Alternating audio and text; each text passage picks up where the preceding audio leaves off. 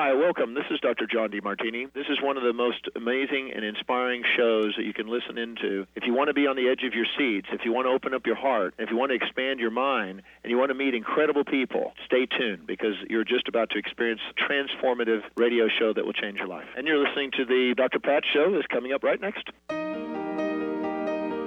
Welcome to the Dr. Pat Show. Talk radio to thrive by. Powerful, inspiring, and coming to you live, bringing you stories of people like you and me busting through and living life full out. Get ready to dare to wonder what your life would be like if you knew you could not fail. Hi everyone, welcome. I'm guest hosting today for Dr. Pat, and in solidarity with Dr. Pat and our new First Lady, Dr. Jill Biden, let me introduce myself. I'm Dr. Mary Angela McGuire, and I really appreciate you joining me today.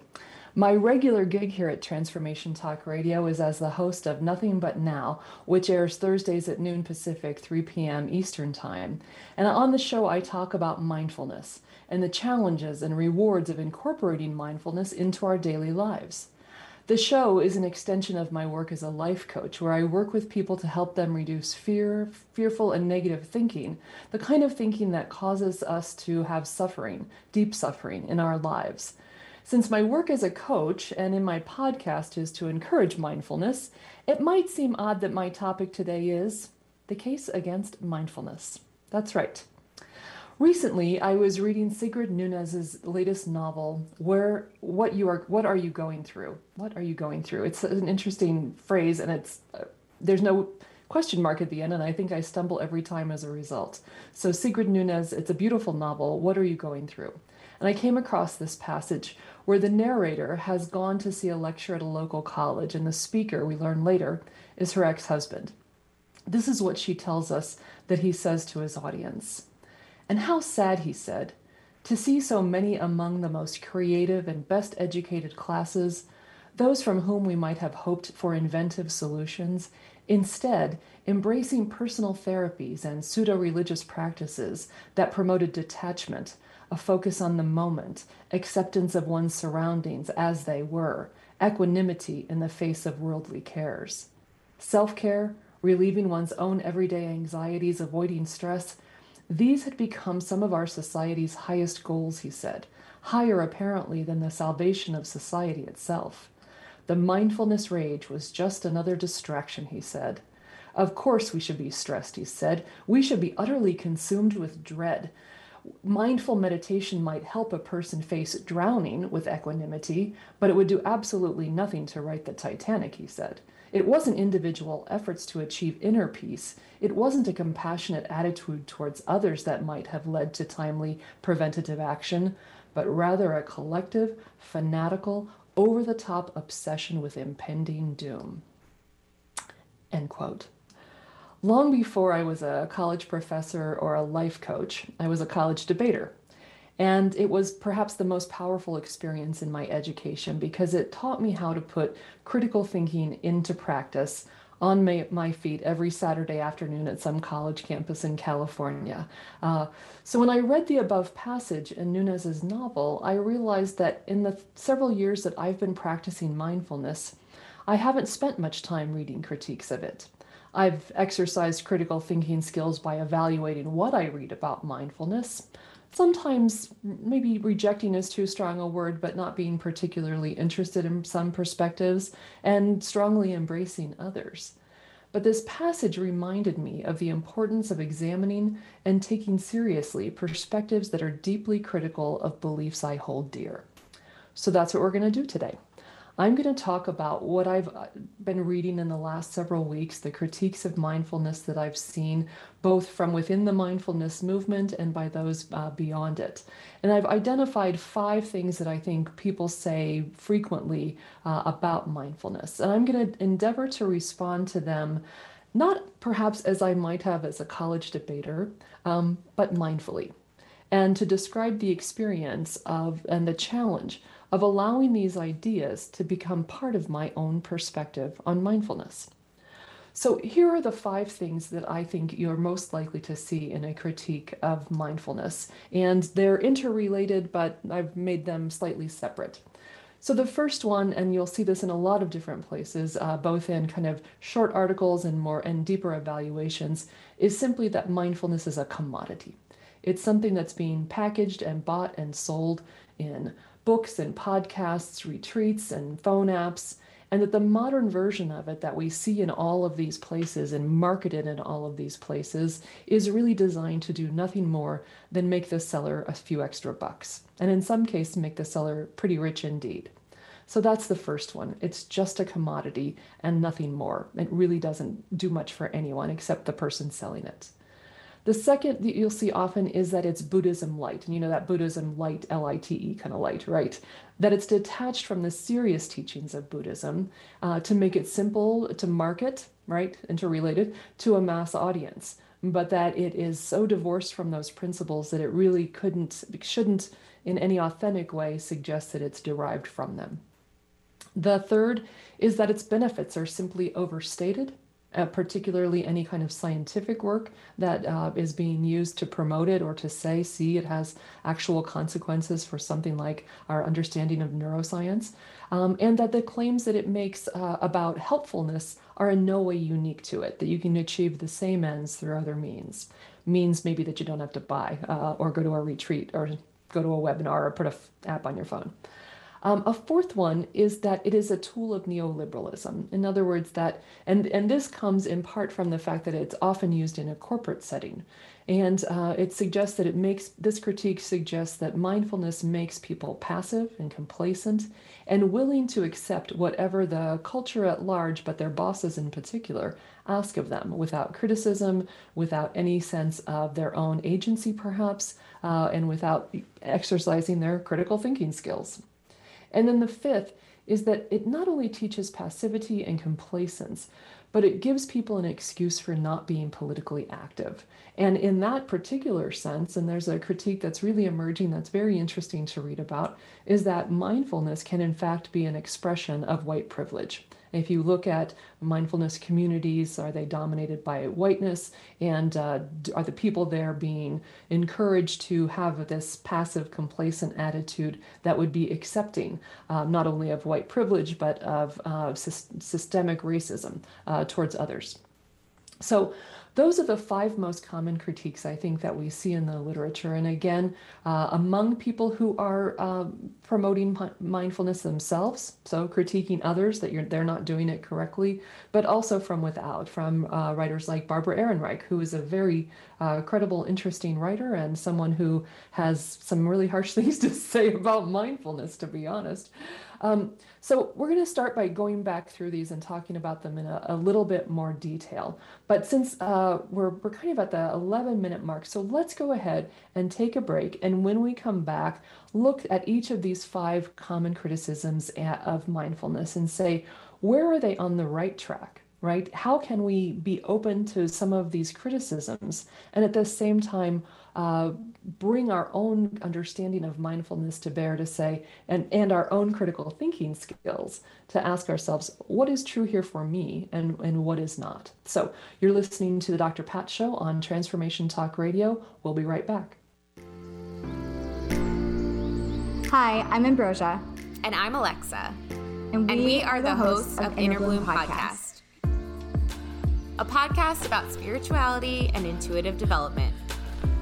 Together, we utilize our intuitive gifts and our own personal life experiences to empower you to live an extraordinary life. Check us out and subscribe at innerbloompodcast.com. Imagine starting your week off with a teaching, a clearing, and an activation direct from the God consciousness. If you would like to feel more in charge of your week ahead, then I personally invite you to join me, Tracy L. Clark, for our monthly Soul Sunday non-denominational service at 11 a.m. Eastern Time, online or in person. All donations for this event go to the TLC Initiative Fund to help those in need. Sign up now at tracylclark.com and let's connect together in the glory realm. Did you know that all of the shows on the Transformation Radio Network are available as podcasts to stream or download? Really? Check us out. Go to transformationradio.fm. We have business shows, spiritual shows, energy healing shows, and pretty much everything in between. Something for everyone, guaranteed to inspire, educate, and transform. We are transforming the world, one listener at a time. Do you drive yourself crazy trying to make important decisions? And when you finally do, then you start second-guessing yourself. Would you like to know why you do this and how to change it? You can. When you take time to go inward, you'll find a wisdom that resides in the body. Begin by quieting your mind and sending your awareness into your body. Notice where there may be a discomfort. Ask it what it wants you to know. Listen carefully. It will reveal what it is about making this decision which holds you back. You can keep asking for information until you reach the deep core value of what keeps you from comfortably making a decision and sticking with it.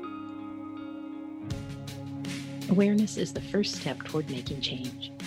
I'm Carrie Kadambi, and I'd love for you to join me on Transformation Talk Radio for my show, A Spirited Exchange. For more information about me, visit my website, thedivineguidancegift.com. Are you ready to get big and live your life out loud? Tune in to Get Big Out Loud Radio, exploring life through the lens of curiosity and compassion, with me, Carrie Knudsen, joining Dr. Pat live every second Monday at 10 a.m. Pacific on TransformationTalkRadio.com. I will offer ideas to transform what you are thinking into conscious action. If you want to get big and live your life out loud, visit me at KnudsenSpeaks.com. Hi, everyone. Welcome back to the Dr. Pat Show. I'm Mary Angela McGuire, and I'm guest hosting for Dr. Pat today. And you can catch me usually on Thursdays at noon Pacific, 3 p.m. Eastern Time on my podcast, Nothing But Now. Love to have you join me there. And today, even though my podcast and my life coaching work is often about encouraging people to learn about mindfulness practices and incorporate them into their daily lives, today I've decided to take on the case against mindfulness, to really engage in an exercise, I would say both of critical thinking and of mindfulness, in order to bring my conscious awareness to what are the limitations of this belief system that has become very important to me and to so many other people. So we're looking at 5 of the most common critiques that you can find in books and magazines, newspaper articles, through Google searches in the library, etc. If you're looking for the case against mindfulness, is an easy thing to put into a search bar. And the first one is this idea that it's become a commodity, that it's simply being bought and sold, and that its only real value is to the person who's doing the selling. And I think it's an easy critique to make, because there are so many different ways in which one can engage in mindfulness practices, and there are so many different things one can buy as part of that endeavor. I wouldn't necessarily say practice, but as part of engaging with that way of thinking about the world. So there are all sorts of apps one might put on one's phone to remind you to meditate during the day or to breathe. Any bookstore has an enormous number of books. I went into a bookstore recently that was more about spirituality, and honestly, every book in the place probably had something to say directly or indirectly about mindfulness. And there are retreats, there are webinars. It has proliferated tremendously since Jon Kabat-Zinn, who was considered the person who really brought stress-based mindfulness meditation to the U.S. In the 70s. And since that early work that he did, it has gone in so many different directions. And you see it not only in really things that talk specifically about, say, mindfulness-based stress reduction, mindfulness meditation, and other things that maybe don't directly talk about it, but incorporate some of those principles. So yes, any one of us could spend an enormous amount of money buying the mindfulness knowledge or information, not the experience, right? Not the practice, but a lot of information about it. And of course, I think the obvious kind of response or rejoinder to that is that's certainly, sadly, not unique to any belief system, is its capacity to be bought and sold. So I would say the fact that it can be bought and sold doesn't in itself invalidate the practice, nor do I think that's what the argument is that those who are criticizing it make. But it's related to kind of the second idea, which is that it's Buddhism light, right? It's It's detached from the serious teachings of Buddhism to make it simple for a mass audience. And I think given the incredible proliferation of materials about mindfulness, it's not surprising that there are many different versions of it, that many different ways of explaining it and exploring it, and not all of them have the same grounding in Buddhism. And this was a place when I was reading where I really noticed, and I am not particularly a student of Buddhism, so at all. I've read some, right? So I would not claim that as a practitioner in the slightest. But like any belief system, it does have many different strands. And when you read the critiques that focus on this idea of Buddhism light, what you'll see is that there is quite a bit of argumentation within the mindfulness community itself, of people criticizing one another for their practices and the authenticity of their practices. So that was very interesting to me. It's not simply a critique that comes from without. In fact, it kind of makes sense. It comes from within as much as anything else. The third one is that the benefits are overstated and are not unique. And this was really the claim that Barbara Ehrenreich was making in her book, whose name I've just, Natural Causes, that came out 2 years ago. For her, the book itself, Natural Causes, is really a critique of the wellness empire. And what she says is our effort to try to avoid death. And in the big sense, and also that the wellness industry is designed to sell us the illusion of control over our lives, control over our bodies, control over our minds, and therefore control over the end of our lives. And I think she makes an interesting point that that control is an illusion. I have to say, I don't think the average mindfulness and meditation person, teacher in particular, would disagree with that.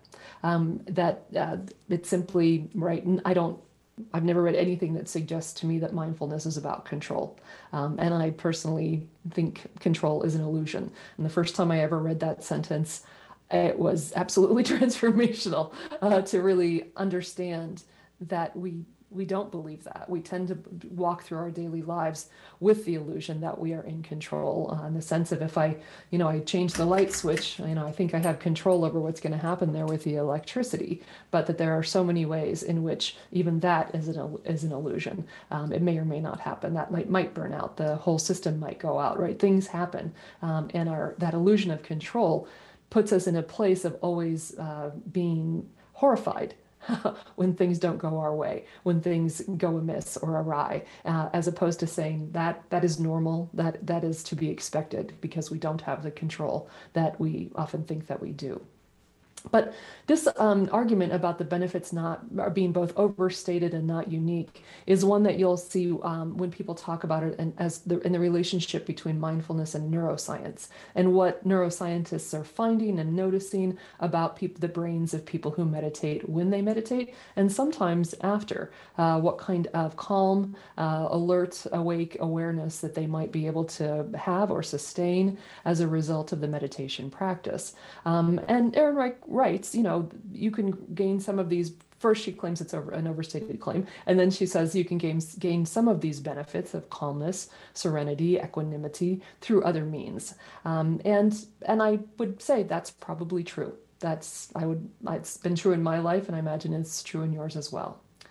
The fourth claim is that it's a tool of neoliberalism, right? That it's really just designed to make us better workers in a capitalist society in order to make more money for our capitalist bosses.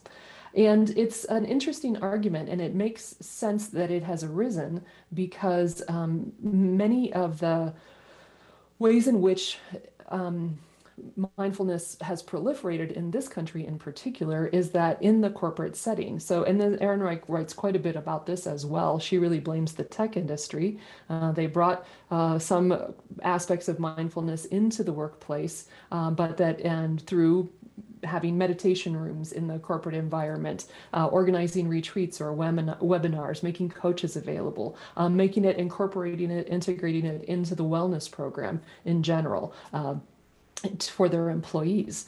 And there are a lot of really kind of creepy pictures of people sitting in suits on the ground, supposedly meditating. And I think it actually does feel kind of uncomfortable to say, what's really happening in that photograph?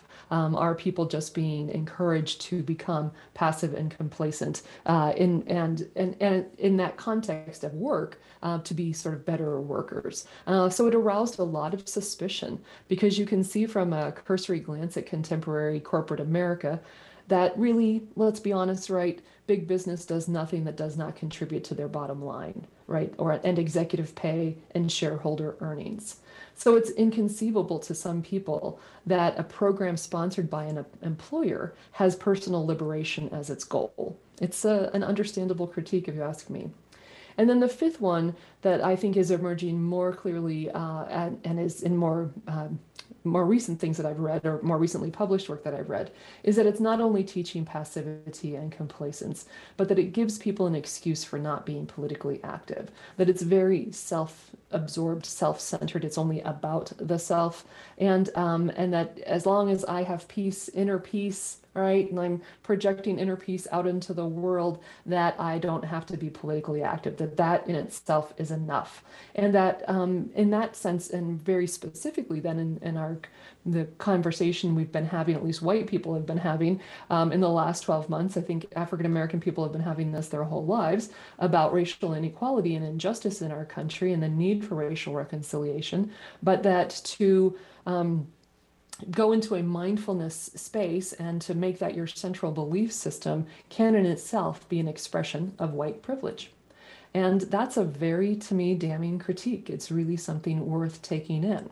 So that's what I want to transition to next. So if these are the 5 most important critiques, what can we say about them? And if we are trying in our daily lives to practice mindfulness, what do these critiques call upon us to do? I would say for me, before I read all of this, I wasn't particularly interested in the critique beyond my own response to the things that I read. I didn't like everything I read. I didn't pursue everything that was available. I was, I think, kind of picky. But this has really called me to say, well, let's talk about the bigger picture of this. So I'm gonna, in my responses, really put some of these things in groups. And the first one is, I think it encourages us, thinking about these critiques of mindfulness, to think about our critical thinking capacity, right? What are the legitimate questions that we ought to be asking ourselves when we look at any belief system, right? What level of scientific support, for instance, do I need in order to find something useful? Is scientific backing the thing that persuades me that something is legitimate or worthwhile?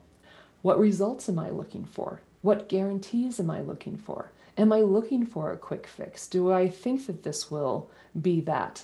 Can I bring a critique, I would hope, to the notion of a quick fix, right? That something as long-standing as my habits of mind, the idea that I could bring a quick fix to it, that's something I ought to be suspicious of, no matter what the product is or the book is that I think I might buy that would help me. I think the higher the cost, in terms of my own time or money or the government's, right, the more I ought to appreciate perhaps evidence-based assessments. And then the question, mindfulness is often accused of being perceived or claiming to be a panacea for suffering. Do I believe anything is a panacea? Not unique to mindfulness, but in my own thought processes. What are my expectations? What do I need to be persuaded that something's useful? What are the questions that I should always bring to any system of beliefs that I might want to incorporate into my daily life? So that's the first thing we want to talk about. We're going to take a break right now, our second break, and when we come back, we're going to talk about 2 other particular ways that we might mindfully respond to the critiques of mindfulness. You're listening to the Dr. Pat Show on Transformation Talk Radio. I'm Dr. Mary Angela McGuire, and I'll see you after the break. Message Delivery by Lisa Ann. You can't make this stuff up. Tune in every first and third Thursday at 1 p.m. Pacific on TransformationTalkRadio.com. Message Delivery is an inspirational show about the journey to enlightenment and spirituality. For more information or your own personal message delivery, visit angelmessages2u.com. That's Angel Messages, the number 2, the letter U.com. Transition, simultaneously the most difficult and vital part of the human experience. Without change, how would we grow? Tune in to Grounding into Your Radiance with Stacey Barber every second and fourth Thursday at 9 a.m. Pacific on TransformationTalkRadio.com. Step into your truth and allow the light into your life.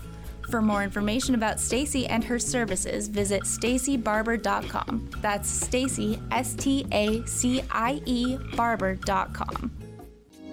It's time to get your life back on Burn Bright Today with Jennifer Marcinelli. Tune in each month on TransformationTalkRadio.com. Learn to move from the darkness of burning out to the light of burning bright. Jennifer is redefining stress and the energetic causes of burnout, shining a light on process to get your life back.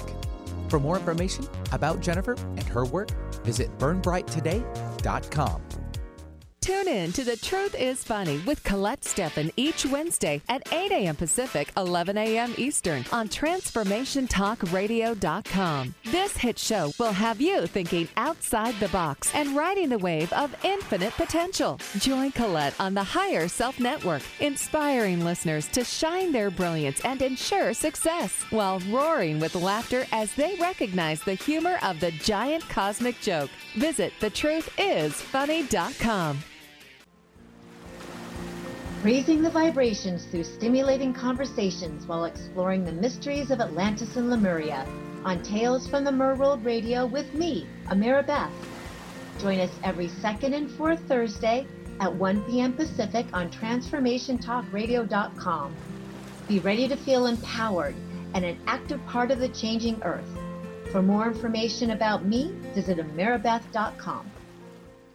The Truth is Funny. Shift Happens with Colette Marie Steffen is excited to welcome Karen Benton as a monthly guest host. Tune in on the third Wednesday of each month at 8 a.m. Pacific Time to regain confidence and trust in your capacity to create change in your life, your health, your family, and your well-being. Karen Benton is a mother, nurse practitioner, certified body talk practitioner, Franklin Method instructor, and owner of Limitless Living LLC. For more information about Karen, visit KarenBenton.com. Hi, everyone. Welcome back to the Dr. Pat Show on Transformation Talk Radio. I'm Mary Angela McGuire. I'm the host of Nothing But Now, which airs Thursdays at noon, 3 p.m.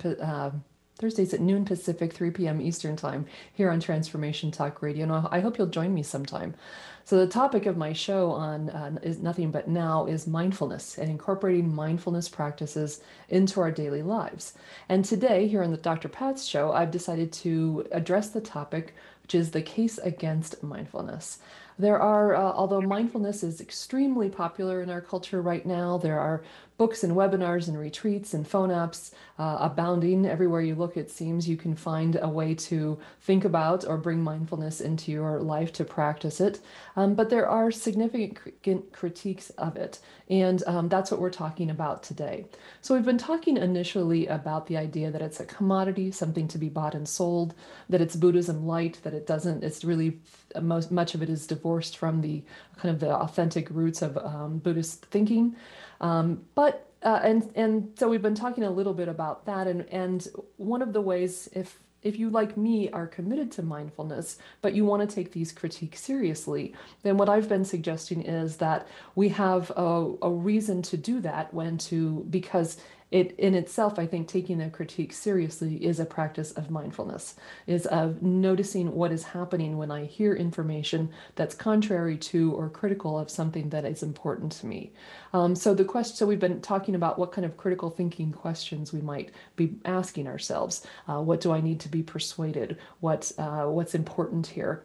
What matters? And the next set of questions I think about is really to examine what is my role in mindfulness. Is it just something I'm doing for myself as an individual? And in a sense, it's my money and time to spend. And if somebody who's making a buck off of my time and money, I guess that's my choice. But there are kind of two limitations I want to talk about with that. But the other question is, or am I a person who is encouraging others to participate in it? And I am, right? I'm a life coach. People pay me to talk to them, to listen to them more than anything else. And in responding to them, I often encourage them to explore mindfulness practices. I recommend books to them. I recommend podcasts and websites of people whose work I think is inspiring and legitimate. So I think it's worth paying attention to the critiques so that I can be asking myself, what am I thinking carefully and thoughtfully about the quality of the work that I am encouraging others to participate in? And am I thinking carefully and thoughtfully, even if it's only for my own edification, about that edification? And we'll come back to that in a moment, the idea of, is it enough for it to be helpful to me? Do I have to be helpful to other people in order to benefit from mindfulness? And then another question I think around the self is really about who benefits from my beliefs and who benefits from me participating in mindfulness beyond just perhaps the people whose books I buy or the webinars I attend. So who's asking me to do this? Is it my life coach, and is she selling me her book? I don't have a book, so that would not be the case for me. But who's asking me to do this? Is it my employer? What are my employer's real intentions? What does my employer gain, perhaps, from me practicing mindfulness? And how is it that they're asking me to practice it? So are they asking me and encouraging me and giving me meditation room and time on my schedule, maybe to go meditate for 20 minutes a day and then come back and continue to be, an arms dealer, right? Or a person whose job it is to deny other people health care, right? Or to work in a detention center holding immigrants to this country in terrible conditions, right? I mean, there's mindfulness and there's work and there's work. And I think that is the challenge. And not everyone has the freedom to choose or feels that they have the freedom to choose their job. And really, literally, some people don't get to choose very much, or their choices are all bad. Let's maybe put it that way, the few that they might have. But for many of us, and I suspect people who listen to this kind of talk radio with a college education, with some freedom of choice, are we using mindfulness to pacify our anxieties and concerns about the work that we do? And so when I think about to whose end am I engaging in mindfulness, that becomes really important. Is it to quiet my mind so that I don't mind what I'm doing for a living? That's a problem. And I don't think any practitioner of mindfulness who's legitimate really thinks that that's a great thing. Because no matter how let's say, Americanized the language around mindfulness is, I think the most authentic language around mindfulness is around liberation, mine and others. And so I don't think the people that I've read would ever encourage someone to do work that they think is soul crushing, but feel okay about it because, they meditate for 20 minutes a day. And then the last critique that I want to mention that I think is really important, and I was so glad to see it, is the critique that says not only is mindfulness encouraging passivity and complacence and acceptance, but it's not promoting in any respect, and in fact doing the opposite of promoting political action. And the particular critiques I was reading is that it can be then an expression of white privilege. Now, of course, they're not saying mindfulness causes the problems of white privilege, but neither do they solve it. And I will say I disagree with that. And I think it depends, again, just as I was saying, on how one practices. But from my perspective, and I think about this as a white woman with class privilege, I need to know what my habits of mind are, especially if I think of myself as a non-racist egalitarian. Right? Because there are so many really important critiques of what are called white saviors, right? People who are ready to change the structure of our society, but unwilling to treat the actual people in their lives who are of different races as equals, right? That is a genuine problem. And it is, from my perspective, caused by a lack of mindful thinking, of not recognizing the habits of mind that shape my actual behavior with actual other human beings, not just at the theoretical level of how ought we change society. To me, it's through deep attention to my habits of mind and staying in the discomfort that those observations produce. Because when I really pay attention to how I interact in the world, to how I interact with other people, I may find embedded mental habits of white supremacy and classism. And it's in those moments that I can see beyond my individual habits, right? If I stay with the question, I can see those habits, but I can see beyond them. And I can notice that they come from somewhere, right? I can see how they're both reinforced and rewarded by the social structure in which I exist. And I can come to understand that simply being kind and treating all people with compassion does not in itself dismantle the social structures that gave me unearned privileges and oppressed others. And so I can act from that knowledge far more effectively. But I can only really do that effectively, I think, if I know the habits of mind in terms of their origin and social structures, but I also can see how they may be playing out in my one-on-one interactions with real, live other people. For me, mindfulness has been a gateway to a deeper understanding of white privilege, and has not been an opportunity to simply ignore it. Reading these critiques about mindfulness, of course, as I mentioned, I would say earlier, it's in itself an opportunity for me to practice mindfulness. So what are some things that I noticed as I was doing this? I noticed that I felt anxious as I approached each text. And as I explored that feeling, I realized that I was, as I always have been since I was a little kid, afraid of feeling stupid. Afraid that I had missed some obvious fatal flaw with mindfulness. And wow, I really don't like that feeling. And I think noticing that feeling is also a way of noticing when in my life do I avoid information that might challenge my worldview because I don't like feeling stupid. And for me, this isn't how everyone would feel about their worldview being challenged, but I can see, because I can observe my habits of mind by practicing mindfulness, that's a place where my mind goes, that feeling of tension that comes to the foreground is really about, oh God, am I going to feel like an idiot when I read this? I noticed also that there were at times surges of defensiveness, and that seems really obvious to me, but I really did notice it, and an urge to respond and return fire, right? This was my inner debater coming to the foreground, and in an aggressive kind of reactive mode. I want to tell people all the places where they're cherry picking the mindfulness literature, where they're exaggerating what they say mindfulness claims for itself, the ways in which they're ignoring mindfulness practitioners who agree with their observations and see the same limitations. And I was excited in places because I felt like I was back in grad school with the constant back and forth of claims and counterclaims. I noticed that the lively debate among those who practice Buddhism and mindfulness meditation about their roots, the appropriate use of texts, of authenticity, and I could imagine, based on my past experience in higher education, the delight in being a participant in those discussions, even though some of them were actually they were pretty rough on each other in certain places. And then I noticed my relief in not having to engage at that level. I'm grateful for what I've read, who I've listened to, what I've learned to incorporate into my own life, and I'm glad that I don't have to be part of those discussions except as a reader. That works for me. So when we come back, I want to talk about where to take this idea of there are legitimate critiques of mindfulness, and what that means for us if we are mindfulness practitioners, or if we're even just kind of thinking about pursuing that path. You're listening to the Dr. Pat Show on Transformation Talk Radio, and we'll be right back after the break. Tune into 3 Things I've Learned with Susan Dolce every first and third Tuesday of the month at noon Pacific, 3 o'clock Eastern on Transformation Talk Radio.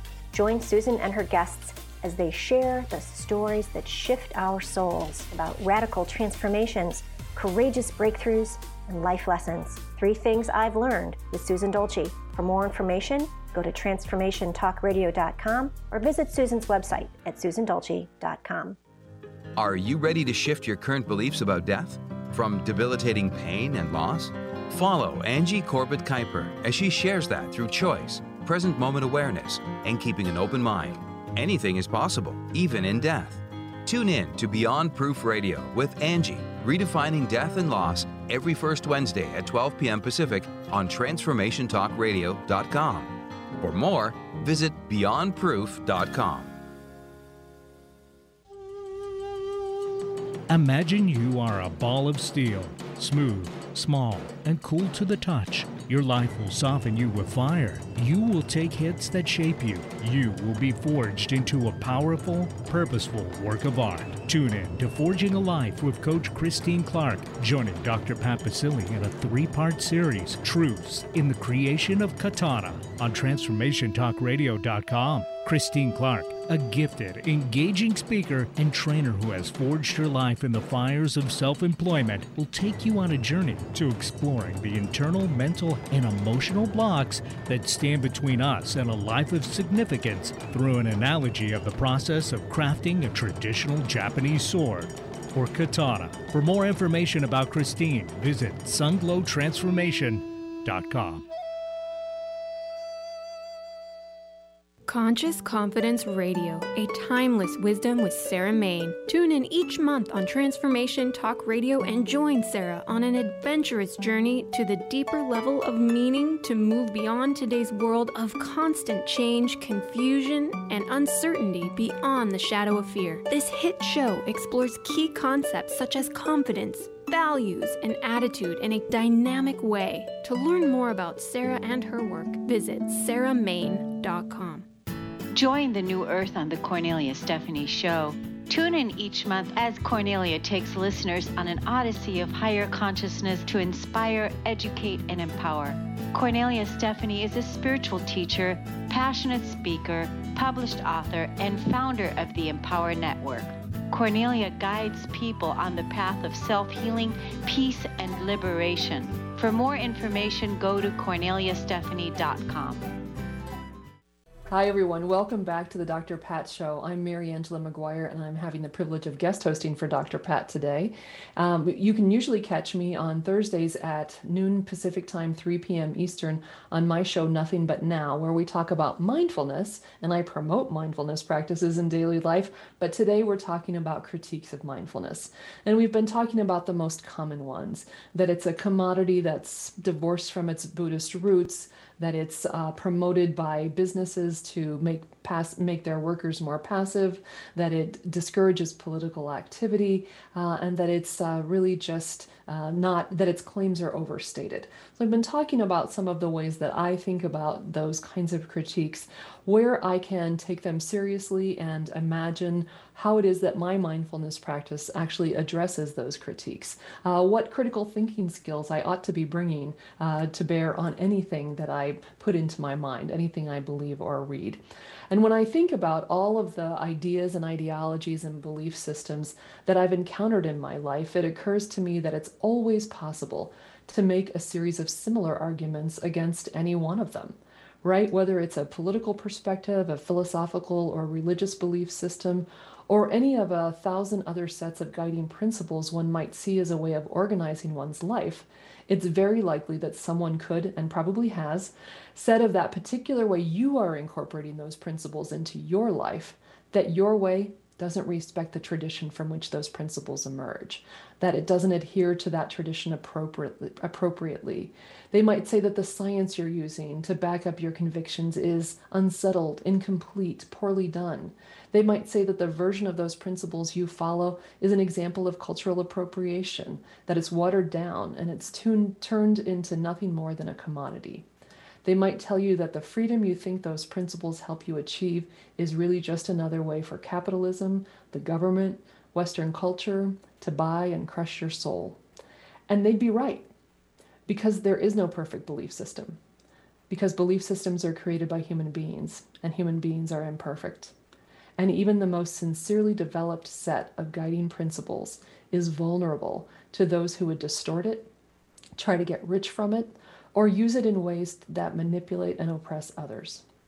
So it's up to each one of us as we encounter a set of principles that might seem to have the potential to improve our lives, to ask ourselves a lot of questions, not just about the system of beliefs. We don't just have to come at it as a critic every time, but to turn those questions inward, to say, why am I seeking such a system? What do I hope to accomplish by bringing a set of ideas and practices into my daily life? How will it change my life? What will the impact be on how I spend my precious time and energy? And with whom will it put me into conversation or relationship? Those are important questions. And the other thing that's really important that I think we sometimes lose track of, because belief systems do tend to be turned into commodities in our culture, is that we do a lot of buying, a lot of reading, a lot of listening, and not always a lot of practicing. I've been in a book group for a long time, and it's most of what we're looking at are books around spirituality. And what I've noticed a couple of things about that. One is how interesting it is what kinds of texts appeal to certain people, speak to certain people, and others don't.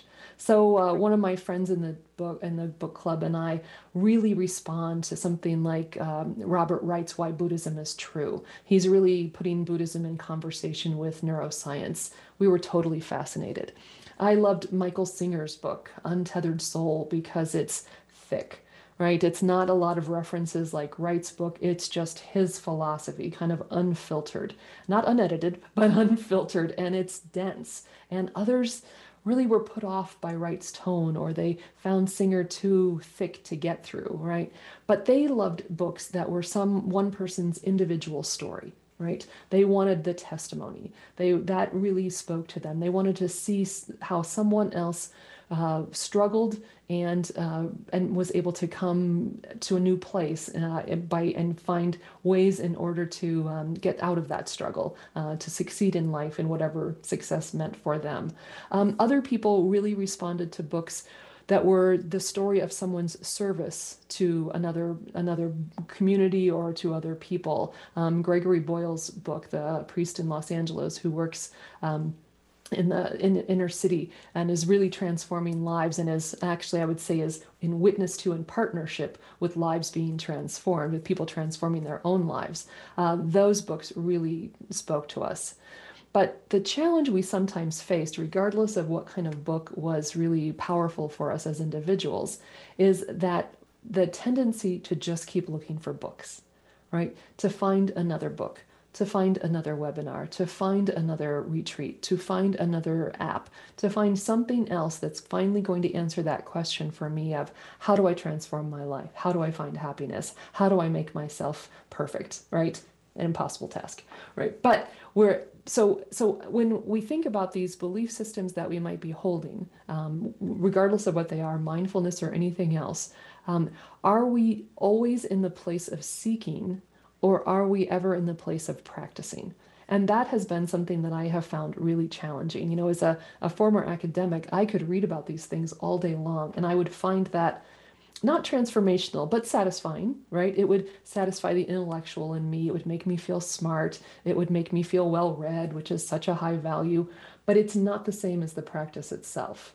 And that of course is the challenge. And it's what I've really loved about mindfulness. And it's what I say on my show every week. The principles are not complicated. It's not like studying physics, friends, but putting them into practice, that is the challenge, because it's every moment of every day, the opportunity to practice mindfulness, right? Awareness of the present moment without judgment. A very, very simple principle that is extremely difficult to do. So that's what I would think. When I think about the critiques that we might have, I would really like you to think about it in those terms of what am I practicing or am I seeking? And when I do practice, do I allow myself to imagine how things might be, what real and legitimate questions I might ask about these practices? So I hope that you will join me this Thursday on my show, Nothing But Now, at noon Pacific and 3 p.m. Eastern. My guest will be Dr. Daniel Pineau. He's almost a doctor.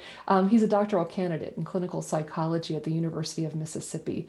And Dan's research involves working to disseminate evidence-based mental health information, including mindfulness, psychoeducation, and diverse outreach seminars to a large college audience. And his current research looks at how best to provide online tools around mindfulness information about the functions of emotions, etc., effectively to college students. He's a really wonderful guy and very interesting to listen to. And it's another perspective on mindfulness. And one of the questions I'm really going to ask him to talk to us about is, if you are concerned about someone in your life, what are effective ways to provide mental health education and information to them?